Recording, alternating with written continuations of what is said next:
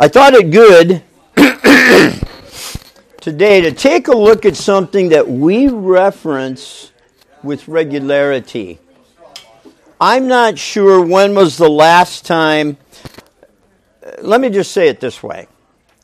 Most people who have the opportunity and privilege to do what I'm doing come to realize, sometimes not quickly enough, but they come to realize that the stuff that's worth saying, you can't say it too often. Typically, there's someone who has not heard this. Not with the same clarity. I hope I can be clear today, God willing. But we make reference to the soul and spirit almost every week. The pastor made some distinctions last week out of what? I think it was a recent one, 1 Peter 1:22, about brotherly love, and you've got agapao there, but you also got phileo. And they're both the function of purifying the soul. Now that's an important issue. What about the soul and the spirit? I've entitled this on the distinction between the human spirit and soul. And so we'll look at some references here. I've given you a lot of references in the notes, some of which I may not be able to cover, but they are there for your benefit. And I've just arranged this in according to an order of bullet points. It's not an outline per se, but these are some things I excerpted from things I've done in the past, from a series on the Christian life, and some things that I think are worth emphasizing with respect to human anthropology, study of man. Well, biblical anthropology really has much to do with what the Scripture says about the study of man. And very quickly, you will come to some terms that of which you must have some basic working knowledge. And we're going to supply you some definitive observations today and you'll be able to take these notes home with you for future reference. On the distinction between the human spirit and soul, it is sufficiently clear from the Scripture that humankind was created tripartite. Now, I put that word there for a reason, tripartite. We are not a trinity. And by the way, I've kind of stopped using the term Trinity. I prefer the word triunity. It evokes questions. Triunity with respect to the Godhead. Now, some have sought to draw some analogies, some comparisons between the triunity that is the Godhead and tripartite human nature. Don't do that. Don't do that, except it be with unusual caution, because it will produce more confusion than it does clarifying answers. The fact that you have to contemplate three with respect to humanity, you have to contemplate three with respect to deity. One very obvious difference. We are tripartite. What do we mean, tripartite? Three parts. Now, you get into difficulty immediately trying to draw the lines where these parts distinguish. Not easy. It's a very delicate process and one that requires diligence. And really, we need the supervisory reference point of the Scripture there. Let me caution you.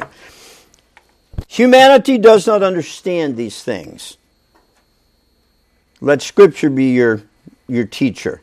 With respect to the Godhead, we dare not say tripartite. God is not the sum of three parts. God is a triunity. The Godhead is a triunity. And one teacher that's influenced some of us here, the Godhead is one in a way in which it is not three. It is three in a way in which it is not one. In essence, the Godhead is comprised of a unified essence that is shared co-equally, co-eternally with three persons. And the persons are distinct. Now, if your understanding does not permit you to enlarge on that, leave it there. That's fine. There is nothing else with which to compare the Godhead. Trust me, God the Spirit can help to make you comfortable and give you peace about accepting what Scripture says as you begin the process of refining your understanding of it. God is not three parts. Each part is less than the whole. Not so the Godhead. Okay? So man is tripartite, humankind is tripartite. The Godhead is not. It is a triunity. All right? Sufficiently clear, humankind was created tripartite. That we regard this as axiomatic for the purpose of our study. And what we mean by that, an axiom is an accepted ground rule. We're not going to debate that. Scripture makes it clear. We're going to talk about some observations, and we're going to try to systemize those, at least to some extent. But we're not here to prove that humanity is tripartite. The very first reference up in the title line there, 1 Thessalonians 5:23, makes that clear beyond controversy. It's clear in the English. It's more clear, more emphatic, more precise in the Greek. That said, legitimate questions remain for the diligent Bible student, not the least of which is, how are these three parts of humanity distinguished, one from the other? How does soul, and particularly, how does soul distinguish from spirit? We say, not many of us, or not that often, use the term soulish, of or pertaining to the soul. Now, some of us do, but not everybody. Most of us will say spiritual. Spiritual. It's fair for someone to ask, what do you mean by that when you say that? Spiritual is not your excuse for saying, listen. Well, it's a lofty subject. Let me just say this. If you don't understand it, keep working at it. You'll get it, and I can't explain it, but I know it when I see it. Or spiritual does not automatically mean it transcends explanation. Spiritual does not automatically mean reference a realm of ethereal. Ethereal means heavenly. Mystical. It's deep. I can't explain it. You know what? There are some definitive statements in Scripture about what is spiritual and what is not. We would start there. And we'll do so. How are these three parts of humanity distinguished one from the other? Now, our focus will be primarily how to distinguish soul from spirit. What does Scripture say? We're not going to answer every question today, but we will give you some places to go and a page of notes here if you need to have this for future reference. Okay, I'm going to go down through these. We're going to enlarge on each one. The last page, a couple of paragraphs that I've written. We may not have time to cover it. We may kind of piecemeal through it. But it is for your benefit. This is a reference page. What do we mean when we say spiritual? The pastor has talked, all of us have talked extensively about the Christian life. That's where the battle is today. Living the Christian life apart from law. Apart from law. And that's emphasized almost every Sunday, every week, once or twice or more. Bible Institute Monday night, prayer meeting Wednesday night. If you will live the Christian life according to Scripture, it will be done by grace. If you will live the Christian life, you would be spiritual. You cannot live the Christian life without being spiritual. So if someone that you know has been a believer for years, a professing Christian, and doesn't have a clue as to what it is to be spiritual, don't pull them up short, don't threaten them, don't insult them. But you are correct to have a little bit of misgiving as to whether they understand the Christian life. If they do not know what it means to be spiritual, you have reason to be uncertain whether they understand the Christian life. If they do not understand the Christian life based on Scripture, the likelihood is they're not enjoying it. They're not experiencing it to any significant degree. Salvation, first bullet point. Salvation initially impacts the immaterial human spirit in regeneration. Regeneration, birth again. And I said immaterial because it's not material. You can't touch it. It is literal. It is real. Do not make your definition of real to be dependent on what you can touch and taste and feel and handle. It is immaterial. It is very real. It has, I will suggest to you, substance in a qualified sense, but not matter. Now, I'm not a scientist, but I'm going to use that as long as it serves us here. It is immaterial. It does have spirit substance. Substance, based on dictionary definition, the thing of which the entity subsists. Now, I haven't defined substance, but I've kind of used it in a way that will give you opportunity to deal with it. It's immaterial. The immaterial human spirit is what's impacted by regeneration at initial salvation. New birth, according to this here, God quality of life, Scripture calls it life eternal. When we say life eternal, this is what we're talking about. God quality of life imparted by birth, a birth process, in the once dead human spirit. Let's make a distinction. I heard someone on the radio this week, Dave Jeremiah, actually say that death is probably, in every consideration, this obtains when you're contemplating death. Separation. Now that's going to have to be taught because most people will not go there. But biblically, you're wise to go there. In every case where you contemplate death, physical death, spiritual death, separation. Spiritual death does not mean you are inanimate.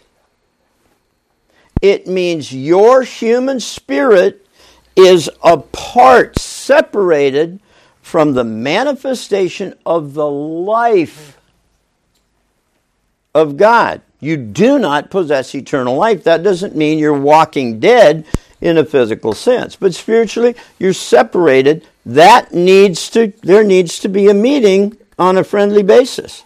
That only happens with salvation. Life eternal imparts God's quality of life to the human spirit in what we call regeneration. Scripture calls regeneration. Your two references, John 3, 5 and 6, Jesus answered, this is Nicodemus, "Verily, verily, I say unto thee, except a man be born of water and of the Spirit, he cannot enter into the kingdom of God." Now, that has some theological implications we won't unpack today. But your second verse here, that which is born of the flesh is flesh. That which is born of the Spirit is spirit. Regeneration takes place as a consequence, a happy consequence of the God the Spirit's activity of birthing life. That which is born of the Spirit is spirit, in your human spirit. That's where you're saved. Now, I will say something that I'm not going to prove here, but it probably doesn't need to be proven. The full package of benefit from the finished work of Christ has not yet been applied to every part of you. Paul prays in 1 Thessalonians 5:23 that you will begin to experience the benefit of some of that in each part. He prays that you will. That will only happen as you're spirit-led, as you're yielded to the Godhead, obediently. But the full benefit of the finished work of Christ in your physical body has not been a part of your experience yet. And if you doubt that, come see me. I'm 72 years old. I cannot do some of the things I did when I was younger. I was a track star. I was very quick. I could run, I could jump. I was the fastest kid I knew. Not anymore. I hit a hot grounder in the infield if I can get wood on the ball. I can't make it to first base. Same speed I used, I fall down. I can't get my knees up high enough. What's up with that? That's a bad feeling. Especially when the fans are watching you. I can't do the things I used to. I'm dying. Don't be laughing. Salvation imparts life eternal to the human spirit. The benefits of the finished work of Christ in redemption, though certain, Our brother back in the back row today, was on the front row last week, said there are things with God agreed. There are things with God which are done. They're certain right now. But they haven't happened to us yet in our experience. The benefits of finished work of Christ have not yet been experienced by us, but they're certain. God's going to finish what he started. You are going to get a new body, and your soul, which we'll learn very quickly is not yet saved, is going to be saved. They're yet to be experienced for the New Testament grace believer in both soul and body. Then we say the soul is not yet saved. Listen as I read 1 Peter 1, 8 and 9. And I'm aware our pastor just went over this within the last 10 days. But let's emphasize it. Whom, Peter is referencing Christ, whom having not seen ye love, he's talking to the diaspora, in whom though now you see him not, yet believing you rejoice with joy unspeakable and full of glory. 1 Peter 1 verse 9, receiving the end of your faith, the finished point of your faith, even the salvation of your souls. Now, if you let the text say what it says, your souls are not yet saved, they're going to be, for sure. But right now they're not. Okay, salvation impacted me in my human spirit. My soul is not yet saved. To the extent that I have a soul and a spirit, and I do, based on Scripture, tripartite human nature. Wow.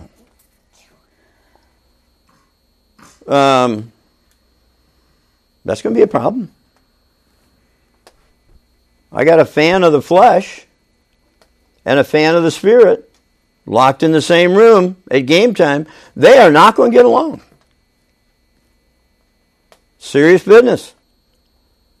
Your soul is not yet saved. Your body does not do what you want it to do on certain days, and your soul doesn't either. It is not spiritual. Spiritual is a basic definition, that a basic definitive observation that will serve you in every place you contemplate it. To be spiritual is to be or do the things that characterize the Spirit. You have been joined to the Spirit of God. 1 Corinthians 6:17. You've been joined as if it's one unbroken quality.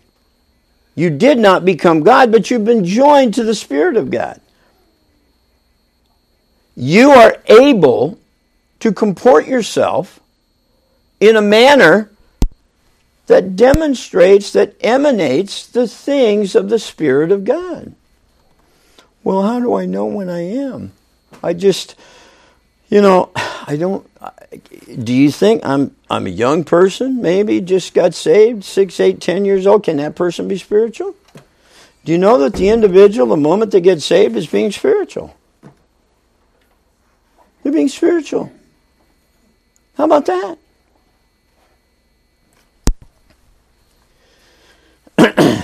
Let's move on. Both of these immaterial parts of the human person, do you have notes? You have notes there, right? Okay.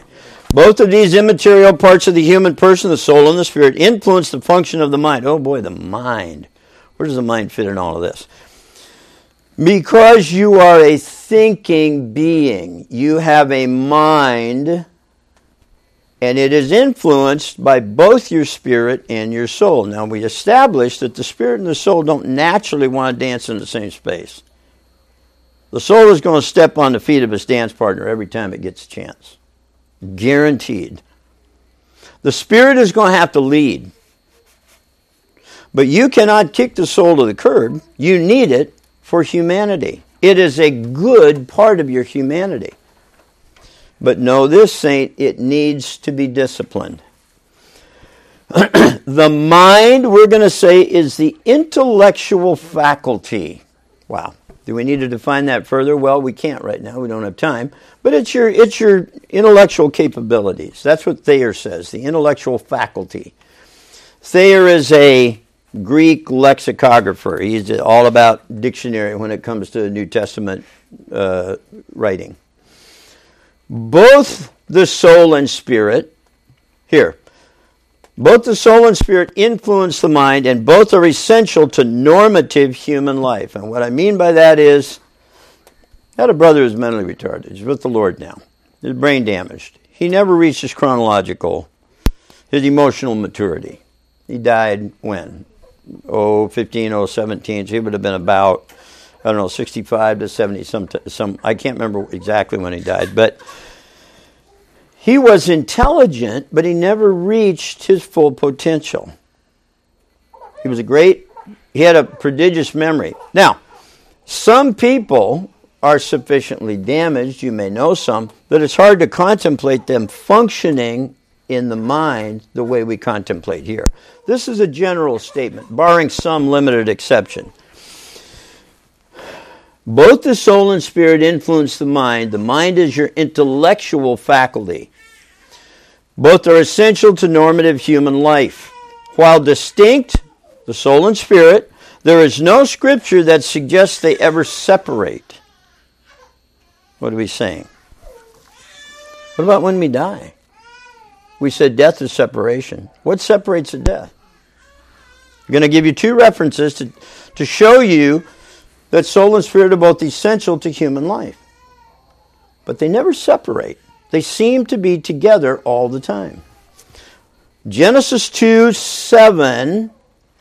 So when one leaves the human body at death, that's your separation, the other one goes too.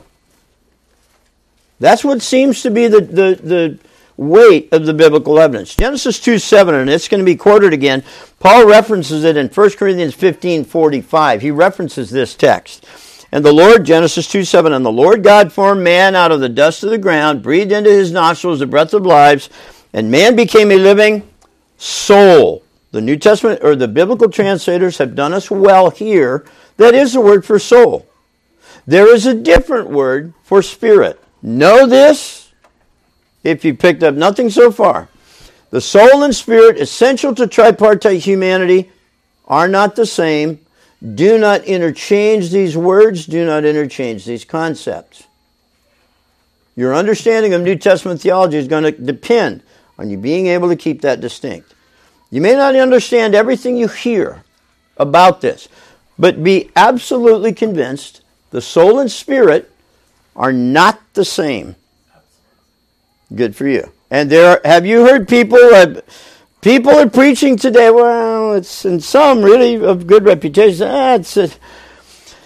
It's a kind of a thorny. They're really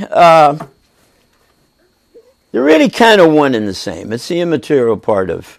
By the way, I'm going to just say it. Very well known, well respected with the Lord now, so he knows better. Teacher from Dallas. Some of you have a study Bible. Basically, relaxed his position on this and accommodated the notion that the soul and the spirit are the same. Basically talking broadly about the same realm. And he said it's unarguable. Wait a minute. It is arguable. They are not. 1 Thessalonians 5:23. I'll read it quickly, and you don't have to turn there if you don't want to, but listen as I read. This is Paul's prayer. And the very God of peace sanctify you wholly, and I pray God your whole spirit and soul and body. He distinguishes them there in the English. In the Greek, he distinguishes them more precisely. Unarguable, Dr. So-and-so, not so Scripture. In the Scripture, you have a definite article with the spirit, the soul, the body. This is meant to distinguish with an identifier. It is absolutely incontrovertible. So what's our point as we move on? Distinguish between the soul and the spirit.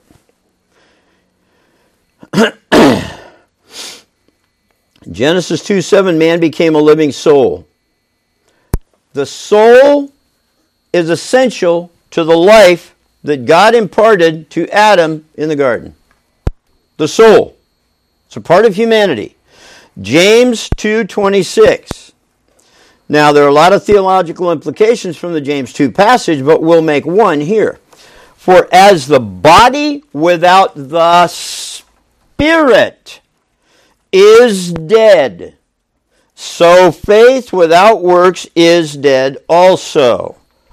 Among the things we learn from this, the body without the spirit is dead. Spirit is life. Pardon me? The spirit is life. Well, in both Hebrew, you're not wrong. In both Hebrew and Greek, the word spirit has a range of meaning. It can mean breath, it can mean wind, but very clearly by context it does mean spirit where the context is clear. And the context here is clear. We're going to have to move a little bit. Down at this, what would it be? Your fourth bullet point. Third bullet point. The soul gives life to the body. What have we said? You have to have a spirit to be alive. You have to have a soul to be alive for your body to be alive. It is the soul that animates the body, gives it movement.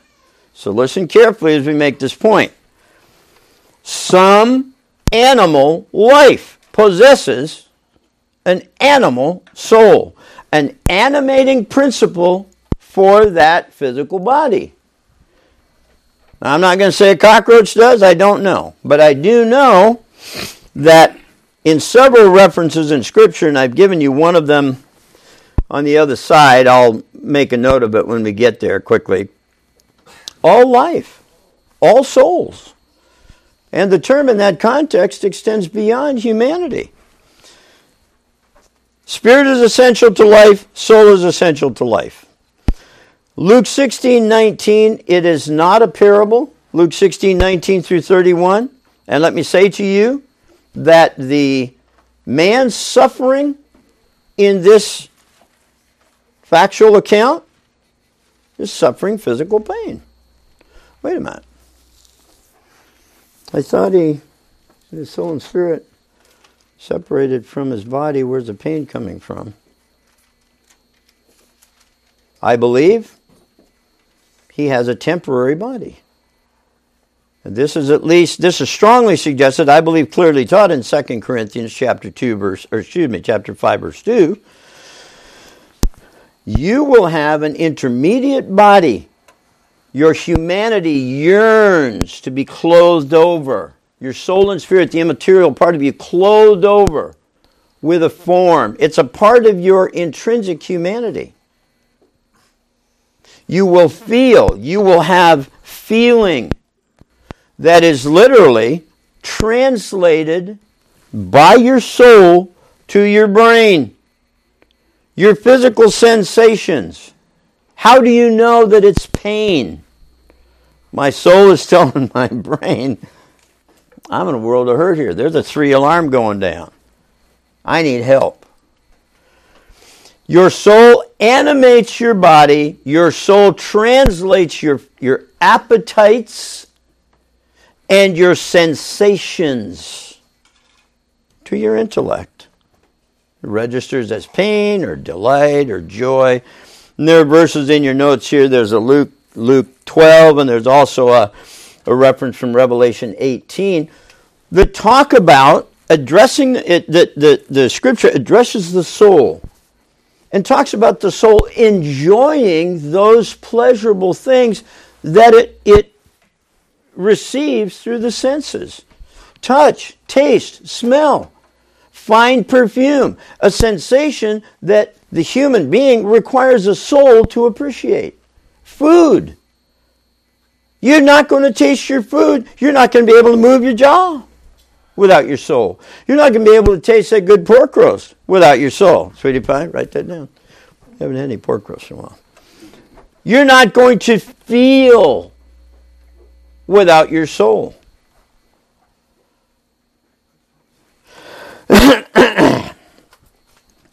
Luke 16, he felt. He was in pain. He wanted water. He must have thirsted. He said, dip your finger in the water, touch, cool me. I said, no. There's a great gulf fixed between. Now, there's a horrifying implication in Mark chapter 9, and I'll just tell you quickly. The sin nature goads like a hot poker, goads your flesh.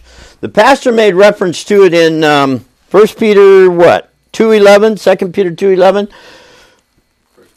1 Peter 2:11. It's in your notes, I got it right. 1 Peter 2:11. Lust, strong desire, burning desire. You have to look at the context to decide what that burning desire is about. The sin nature attacks you through your soul. Attacks Carl through his soul. Attacks Cindy. Attacks Kevin. Attacks me through the soul. The soul is a point of vulnerability. Oh, wait a minute. It's not yet saved. Oh, wow. We got an enemy guarding the gate. You've been regenerated in your mind. Your mind, in your human spirit. Your human spirit, we're going to talk about that very quickly. 1 Corinthians chapter 2. Your human spirit is your cognitive rationale. Your cognitive self-awareness. Let's go quickly and I'll try to do this quickly. The Mark 9 references, you have three of them, Mark 9:44, Mark 9:46, and Mark 9:48. They all talk about the worm dying not. There's a strong theological implication where when you look at this theme in Scripture of the worm dying not, even in the fire, and the fire very clearly is a fire that will never be quenched. And it references a reference in Isaiah 66. The worm here is a reference to a worm that feasts on dead things. Feasts on decay. Many people believe, and I've come to believe with them, that the worm in this reference is a reference to the sin nature. Now, the unsaved in eternal punishment, no benefit of relief from the influence of sin. What happened to their sin nature? Still there. Don't give me any names, but you know anybody that's just got a compelling craving for something that's not good for them? I mean, it'd be easy to pick an alcoholic, right? It'd be nice if we didn't have to. That's an obvious one. Can't give up liquor. Can't give up addictive substance. Can you imagine being goaded by the sin nature with that strong desire and never being able to satisfy it? You imagine that? There's a strong hint in Mark chapter 9 that will be the experience of the unrighteous. Forever.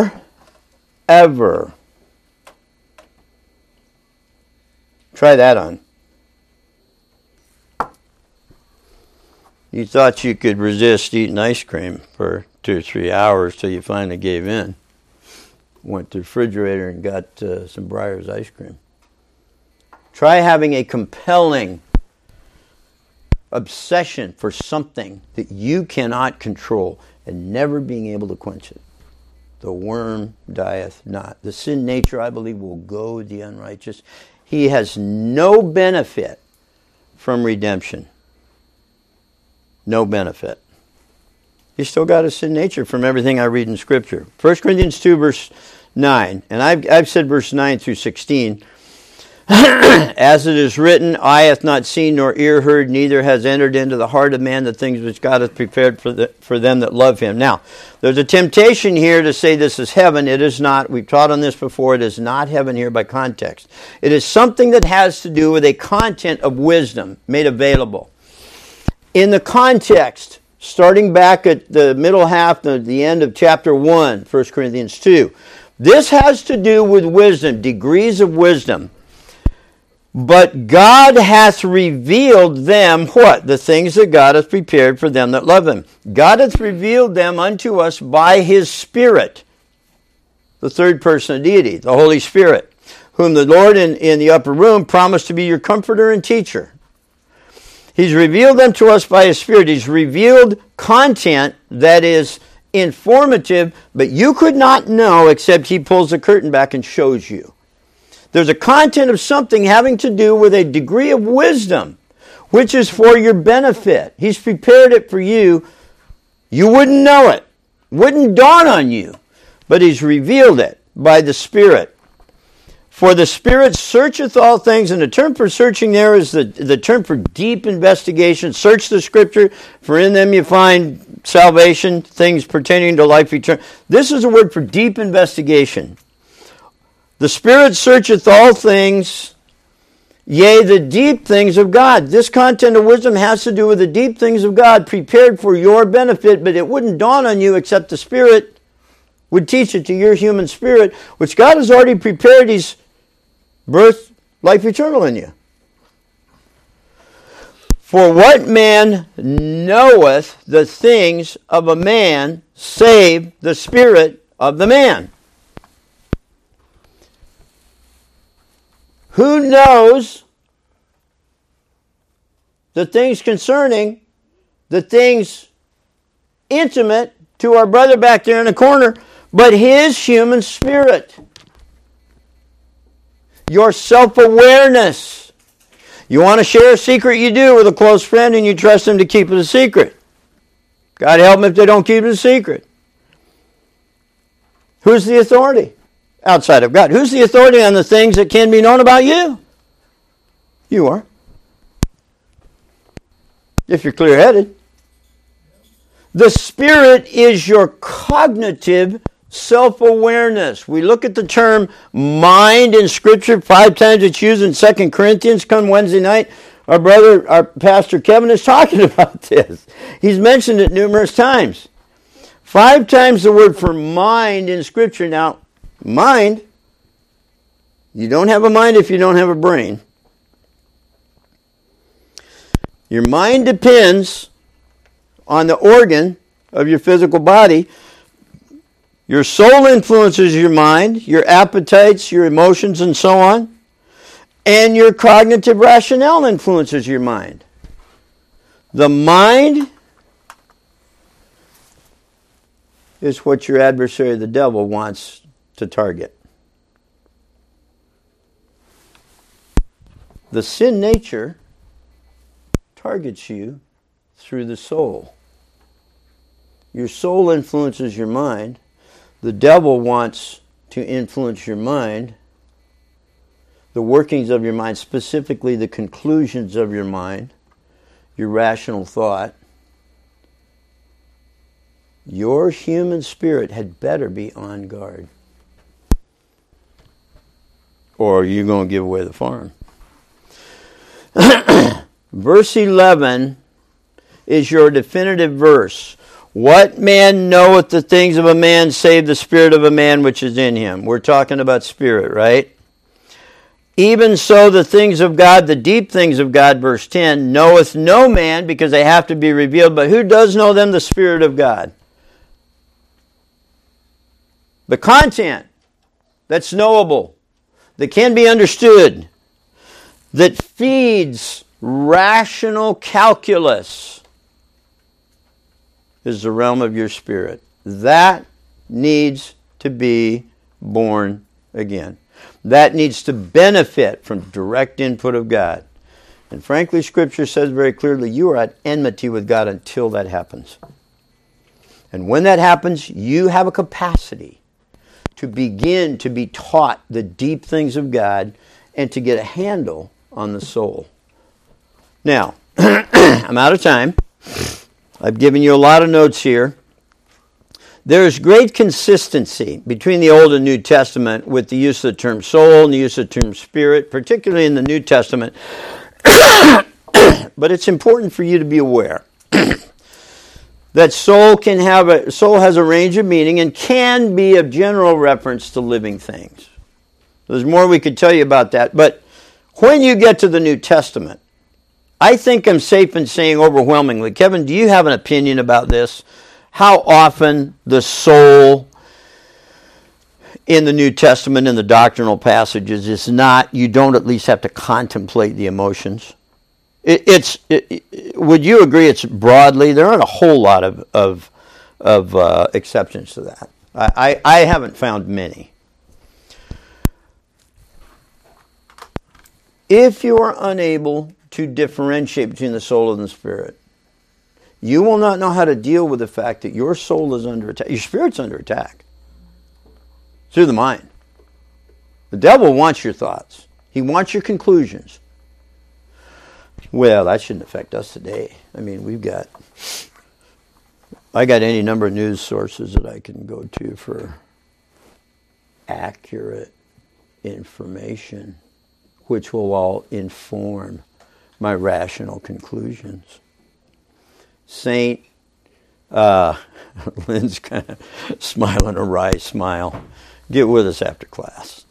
You need your information sourced in the Word of God.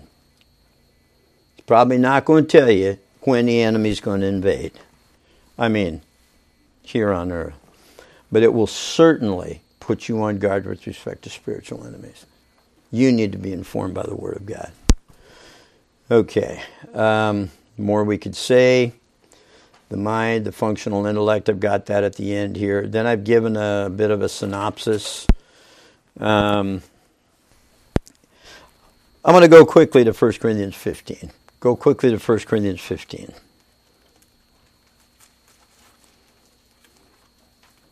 And this can be a very helpful passage. Kevin, I will tell you, and Don, Byron Knudsen is the one who directed me here, and it was years ago while he was still with us. But I said,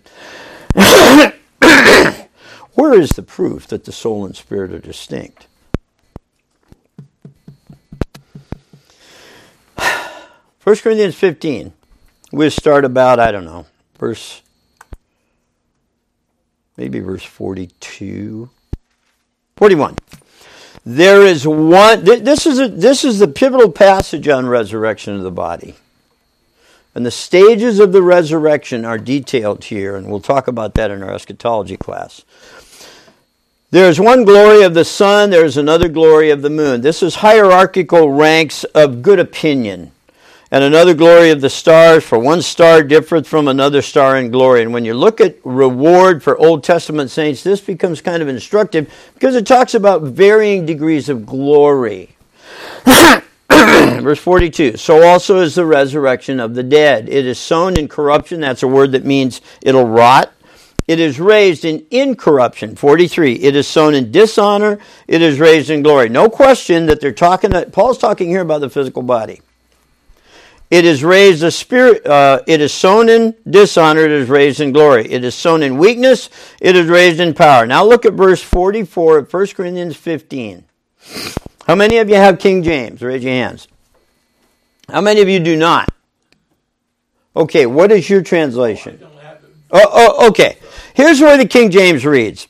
It is sown, it is buried, a natural body.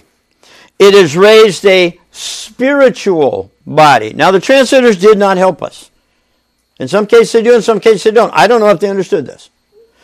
It is sown a natural body. The word natural there is the word psychikos and should be translated soulish. It is raised a spiritual body. Now we would all agree that the resurrection body for New Testament saints is a spiritual body. But wait a minute. Be careful. Because when you say that, many people just automatically believe because it's spiritual, it's immaterial, it's these bodies are both, brother, tell me, are they physical? No. Yeah. This one is. Your resurrection body will be a physical body. Will be. Yeah. It will be a physical body when it's raised. It is sown a physical body. You've seen dead bodies. You've seen bodies in caskets and coffins. They're physical. The resurrection body of our Lord was a physical body. Still is. Without sin, and everything we read in Scripture says it doesn't possess blood. It's not rottable. It will not decay, but it is for sure a physical body. Both of these bodies you contemplate in this verse are physical. The one that died is soulish. It emanates the things of the soul. What does the soul do? The soul animates this physical body. The body that comes out of the grave will be for sure. Physical body. Thomas, come, touch my hand. Put your finger in the hole in my hand. Give me some fish to eat. I'm hungry. You're going to be able to eat. There's going to be food after the resurrection. The tree of life produces food. The tree of life, the fruit from the tree of life is available to New Testament grace believers right now. Why? That's a subject for a different time. Both of these bodies are physical. One wants to do the things of the soul, which is not yet saved. The one at the resurrection wants to cooperate with the Spirit, which is saved. Oh my, what a deal. What a deal. Your emotions are not going to trouble you after the resurrection. Your emotions probably don't trouble you now. Talk to your wife. What a deal. You know what is necessary for you to be spiritual? For you to be spiritual, to submit your rational self-awareness, your cognitive faculties, to the instruction of the Word of God. Kevin and I talk occasionally, and not you said, I will be spiritual. We talked about going to Oregon. I'm doing this for the saints. I will be spiritual. Well, can you tell when you're spiritual? Ask a believer that. They don't know. They don't know. Yeah, you can be spiritual. Adjust your thinking so that you are absolutely submitted in obedience to the instruction of the Word of God. Oh, I don't know the Word of God because I haven't studied it. Get busy. Study it. You cannot be obedient to the Word of God if you don't read your Bible every week. Your pastor says that from this pulpit. Read your Bible. Why? So that you can be spiritual. Your cognitive self-awareness can obey. The gentle, bless his heart. I don't know, can you say that? Bless him, the gentle, compelling urging of the gentle Holy Spirit. Don't grieve him. Oh, unavailable. Let him say the word. Quench him? Grieve him? Study the Word so that your cognitive self-awareness can be lined up with the instruction of Scripture. And guess what?